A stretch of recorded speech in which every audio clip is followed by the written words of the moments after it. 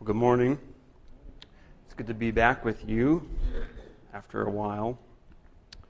We're going to be in Psalm chapter 7. Like Chuck said, if I haven't been able to meet you, I am the RUF pastor at UTEP. And basically, that means that I am your pastor to college students, to the campus of UTEP and of community college and all of that. And yeah, it is a challenge. This year kind of feels like we're rebooting all over, starting from scratch from like last year. And so you can pray for us. We have a couple Bible studies, and we're going to have a game night this week and do some other things. So, but we do need your prayer. This morning I was getting ready for preaching, and my almost 3-year-old son, he was mimicking me a little bit, I think, and he said, "I'm a pastor, Daddy, blah, blah, blah, blah." So hopefully, bringing God's word and the gospel to you this morning is not blah, blah, blah, blah. We're going to be in Psalm chapter 7, and let me pray before we get into God's word. Oh Lord God, we thank you for this cloudy day. With such a hot August, we are reminded how refreshing it is to have clouds. In a similar way, Lord, you are our constant refuge from the blaze of life. And so now, this morning, by your word, comfort us, be our refuge on this wonderful day of rest. In Jesus' name we pray, amen. God's word in Psalm 7, I'm going to read it. O Lord my God, in you do I take refuge. Save me from all my pursuers and deliver me, lest like a lion they tear my soul apart, rending it in pieces with none to deliver. O Lord my God, if I have done this, if there is wrong in my hands, if I have repaid my friend with evil, or plundered my enemy without cause, let the enemy pursue my soul and overtake it. And let him trample my life to the ground and lay my glory in the dust. Arise, O Lord, in your anger. Lift yourself up against the fury of my enemies. Awake for me. You have appointed a judgment. Let the assembly of the peoples be gathered about you. Over it, return on high. The Lord judges the peoples. Judge me, O Lord, according to my righteousness, and according to the integrity that is in me. O let the evil of the wicked come to an end, and may you establish the righteous, you who test the minds and hearts, O righteous God. My shield is with God, who saves the upright in heart. God is a righteous judge, and a God who feels indignation every day. If a man does not repent, God will whet his sword. He has bent and readied his bow. He has prepared for him his deadly weapons, making his arrows fiery shafts. Behold, the wicked man conceives evil and is pregnant with mischief and gives birth to lies. He makes a pit, digging it out, and falls into the hole that he has made. And his mischief returns upon his own head, and on his own skull his violence descends. But I will give thanks to the Lord, the thanks due to his righteousness, and I will sing praise to the name of the Lord the Most High. This is God's word. So this week and next week we're going to be looking at Psalm 7 and Psalm 8. Psalm 7 here, it is a personal lament. It is a complaint to God. And Psalm 8 next week we're going to be looking at, which is this corporate hymn of praise. And in our life, we have both of those all the time. Personal complaint, but then we gather together and we get to worship God in corporate praise. Now this psalm, Psalm 7, is called a Shagion of David, which he sang to the Lord. That's kind of the beginning of it. Now, we don't exactly know what a Shagion is, but it might be like this wandering song of lament, from the word shagar, which means to wander. I love different kinds of music. I love classical. And one piece that I really like is The Lark Ascending by Vaughan Williams. I love that piece. And you know how that song goes? It's like the violin plays like the lark. And it descends, and it ascends, and goes back down, and down. And you feel the depths of emotions, and you are raised to the heights. In some ways, this is what lament does. It brings us down to the depths so that we can then feel the heights of our hope. Or shagian might also be the Hebrew for the Spanish word cumbia. If you know what cumbia is, it's probably my favorite of all kinds of music, actually.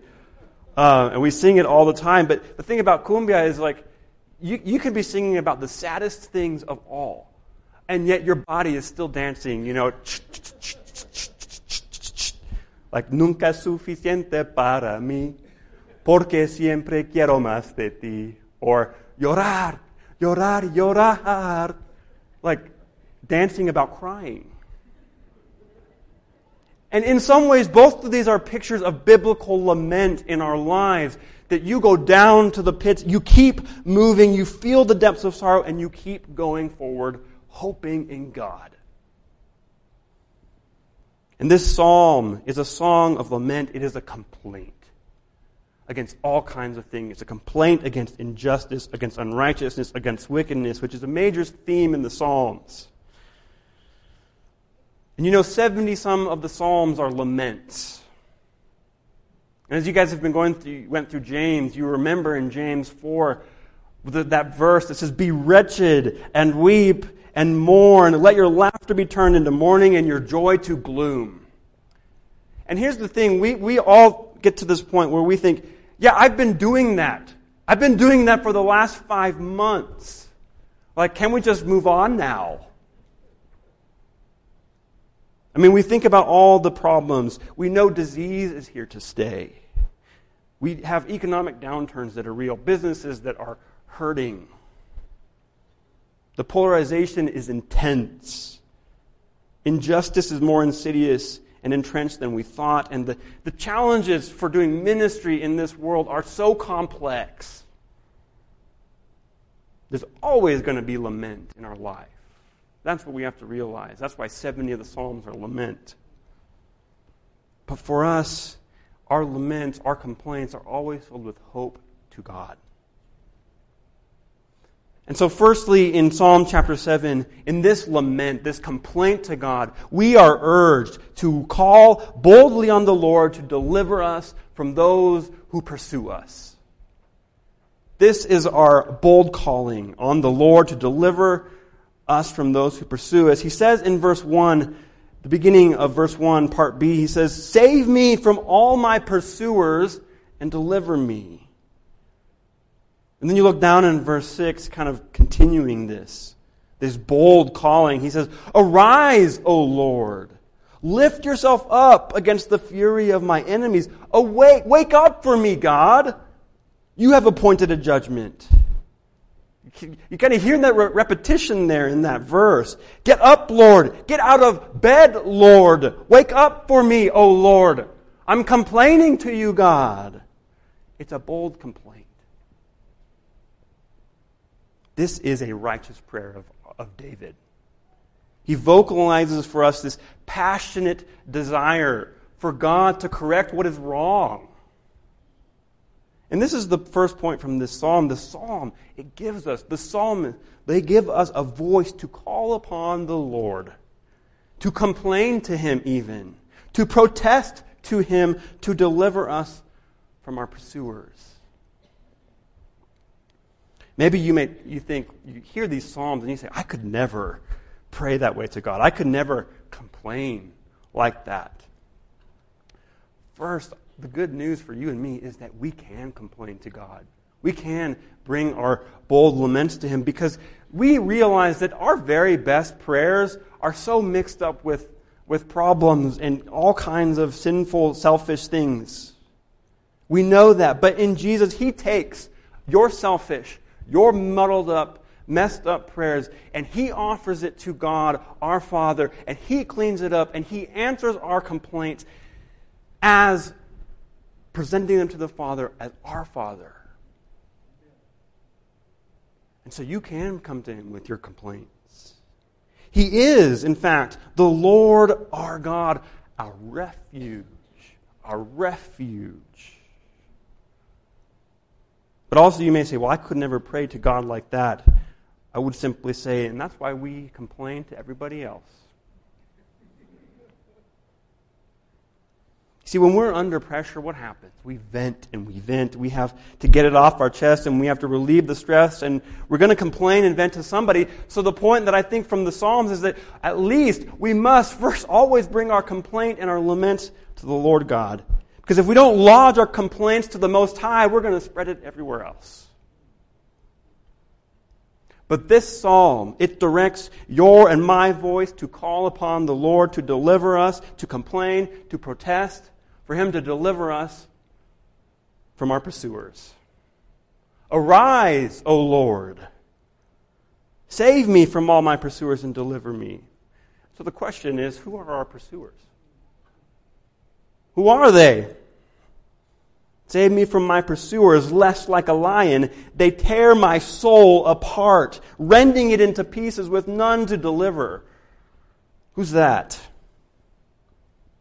You know, in the ancient world, lions were the most powerful of the natural animals. The prophets often say that they symbolize wickedness and evil and all these things. And just like a lion would rip apart a person or an animal, our unjust pursuers, they rip us apart by our soul. And who is that? Who is that? Ephesians. For we do not wrestle against flesh and blood, but against the rulers, against the authorities, against the cosmic powers over the present darkness, against the spiritual forces of evil in the heavenly places. This is our pursuer. 1 Peter says, be sober-minded, be watchful. Your adversary, the devil, prowls around like a roaring lion, seeking for somebody to devour. Who is our pursuer? Who is the one that is pursuing our soul? You think about in current movies and stuff like that, or shows. You think about the ring wraiths in The Lord of the Ring. They pierce Frodo with their daggers, or the Dementors from the Harry Potter who suck the soul out of people, or the Mind Flayers from Stranger Things and the Upside Down, and they try to get inside Will Byers and all these things. Like in our contemporary genres of movies and stuff, we kind of get this sense. There's this sense that there's this spiritual battle that is going on. Even the secular world kind of is thinks that there's something there. But we're not saying that the devil is hiding behind every creosote bush out there in the desert. But we know that our truest, our deepest enemy is not visible. Is invisible. We know that the world is against us. Yes, we know that our flesh and our emotions and all these things, they sabotage us. But are you keenly aware of the flaming darts of the evil one who would devour your soul? You see, I think we oftentimes fixate on the wrong person or the wrong groups or the wrong things as the real enemies that are against us. And when we do that, it's actually quite childish.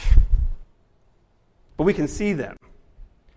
For example, my 4-year-old daughter, we teach her Bible verses and she's learning theological concepts.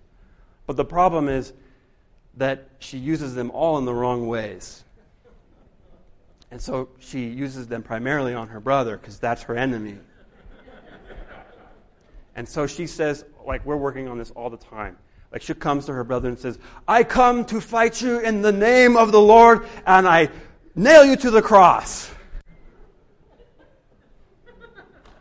And I'm that's not how it works. Your brother is not your enemy. You see, it's childish for us to primarily focus on our visible opponents who are right there in front of us, like our brother. It's to misappropriate Scripture. I think similarly, we can get so fixated on our visible political opponents, or this group or that group, as if they were the real enemy that is against us. And I think this is especially with all the more of the coming months. But here's the thing. If you turn Biden and the liberals, or Trump and the conservatives into your enemy, our option is left to do is to demonize them. And Pastor Chuck sent me this article from Tim Keller, which means that it's like there's scripture and then there's an article that Tim Keller wrote that Chuck sent me. And this is what he says, Tim Keller. The postmodern view sees all injustice as happening on a human level, and so demonizes human beings, rather than recognizing the evil forces, the world, the flesh, and the devil at work through all human life, including your own. Adherents of postmodernism of this view also end up being utopian. They see themselves as saviors, rather recognizing that there's only one true divine Savior who will finally be able to bring justice. When dealing with injustice, we do confront human sin. We do. But in addition, we wrestle not merely with flesh and blood, but against the principalities and powers. See, Tim Keller and Pastor Chuck is saying that the more we fixate on the human level and demonize others, the more secular we become, and we are prone to dominate others, even as the evil one is tearing our soul apart. But the good news for us is that in all of our active wrestling against sin, against misery, against the principalities and powers, we have the most powerful weapon, which is Christ's word and prayer. And so we ought to boldly pray here, boldly complain to the Lord for deliverance. And that's what this psalm tells us. We can boldly call upon Him. So the question that we have to ask is, what gives us such boldness to complain about evil? Verse 1, David says, O Lord my God, in you do I take refuge. It's taking refuge in the Lord our God. That's where you find boldness to complain to the Lord. David lives before the face of God. Boldness for us, it comes before living before the very face of God, living in His presence, taking refuge in Him. And David tells us that to live before God's face is to say in here, the Lord is my judge. The Lord is my judge. This is the theme and the meat of this psalm, of Psalm 7. And it's found in verse 8 and it's found in verse 10 and 11. And Psalm 7 is what's called a chiasm. And a chiasm is it's like a hamburger or a torta or a gordita or one of those things that you have the bun on the outside and then you have the meat in the middle. And then in this psalm you have like the little pink in the very center. The meat is David's statement here in verses 8 and then verses 10 and 11. And verse 9 is that juicy little center. But the meat, the theme, is verse 8, 10, and 11. The theme is, the Lord is my judge. That's what gives David boldness here. The Lord judges the people. Judge me, O Lord, according to my righteousness and according to the integrity that is within me. In verse 10 and 11, the same idea reiterated. My shield is with God, who saves the upright. God is a righteous judge, and a God who feels indignation every day. As your judge, as your shield, as your refuge, God feels indignation. He feels indignation every day. He cares about justice. He cares about what's going on with you more than you do. He cares about it more than you do. And He's angry with our pursuers. He's angry with the world system that would destroy your body and soul. He's angry at your dwelling sin that would tear you down. He's angry with the spiritual forces of evil that would drive you to despair. He cares about it more than you do. And so we think that we need to call upon Him to wake up to the oppression of our soul. He is more awoke to your oppression of your soul than you are.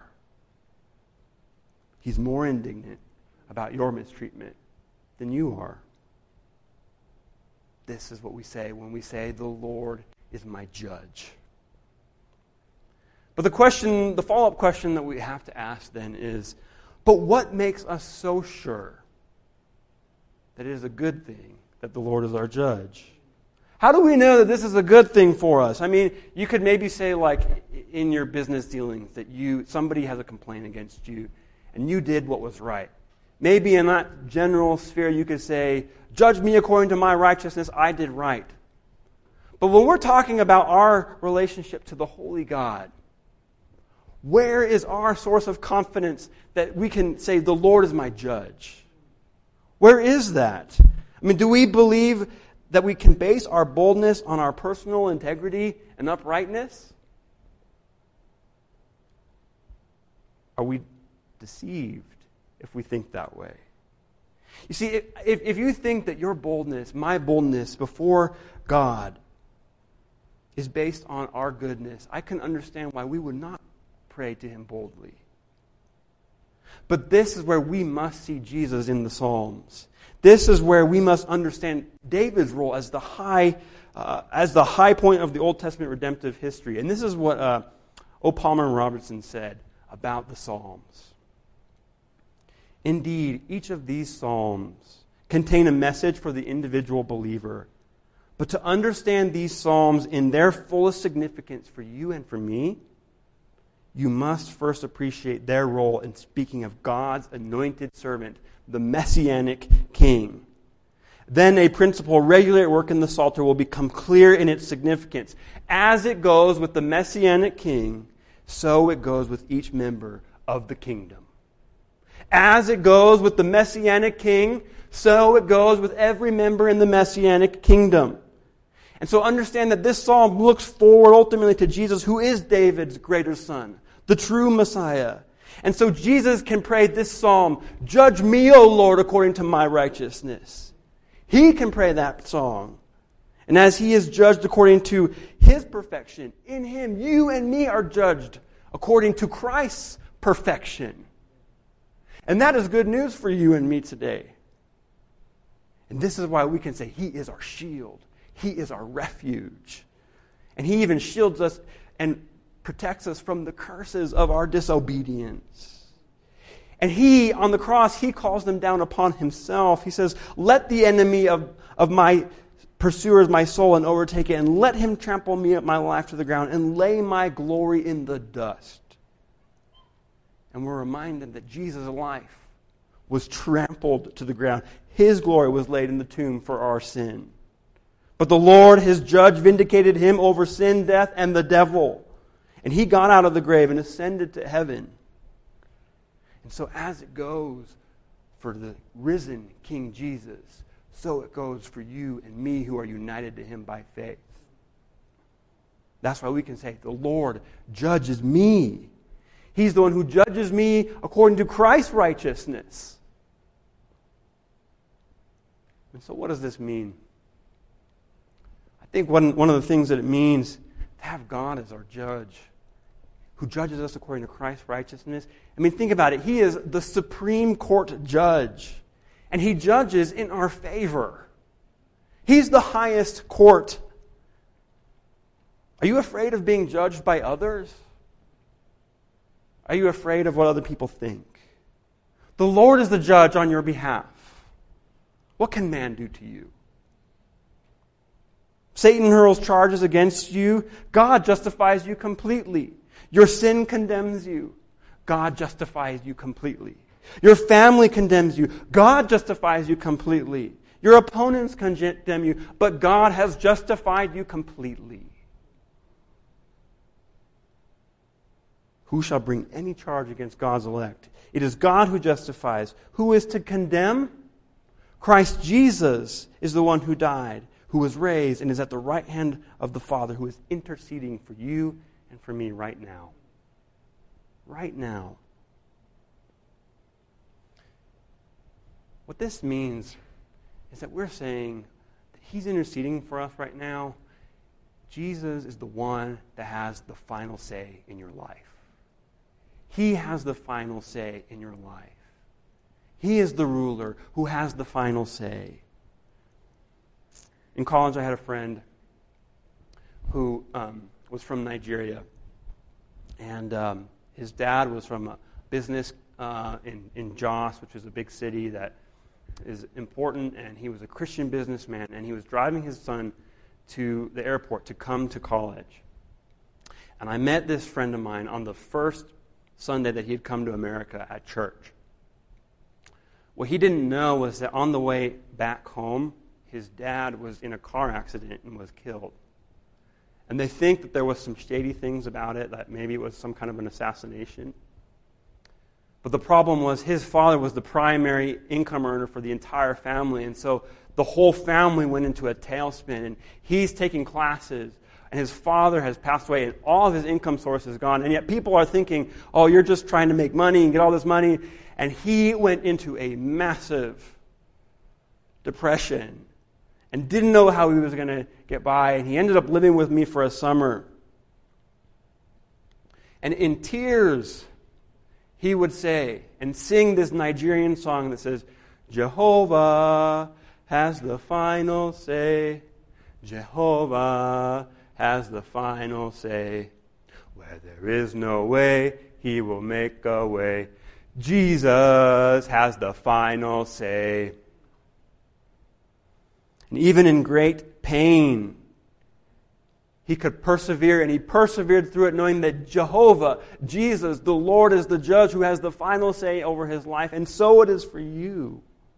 Even in great pain, you can persevere because the Lord is the judge who has the final say over your life. And so to close, what does this mean by application? In contrast, we see between the righteous and the wicked, further out in the chiasm.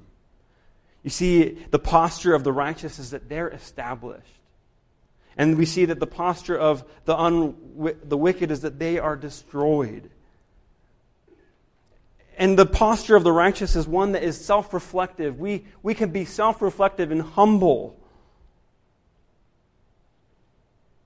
And you just think about the difference between Saul and David in this situation. David is self-reflective, and the Lord establishes him, and he's humble. Saul, who's proud and never bending a knee, is ultimately destroyed. But also think about this, the last point for boldness. 2 points is that we can humbly reflect on our own sin. But second, and last, I close with this, we can rest confidently that God will act with justice. He will do what is right. You see, we can renounce taking justice into our own hands because God is more concerned with right and what is going on in your life than you are. He's more angry over sin against you. He's more angry about the brokenness. And His justice will be perfect and final. And here in ending it says, the evil makes a pit and he digs it out and he falls into the hole that he has made. His mischief returns upon his own head, and on his own skull his violence descend. You see, wickedness, it curves in upon itself ultimately. And consider the cross of Jesus. The most unjust wickedness by Satan and men in murdering the only blameless human. But in this wickedness, evil had turned upon itself. Satan dug his own pit and he fell into it when Jesus got up out of that grave. As the song, "This is my Father's world. Oh, let me ne'er forget that though the wrong seems oft so strong, God is the ruler yet. The battle is not done. Jesus, who dies, shall be satisfied, and earth and heaven be one." Let's pray.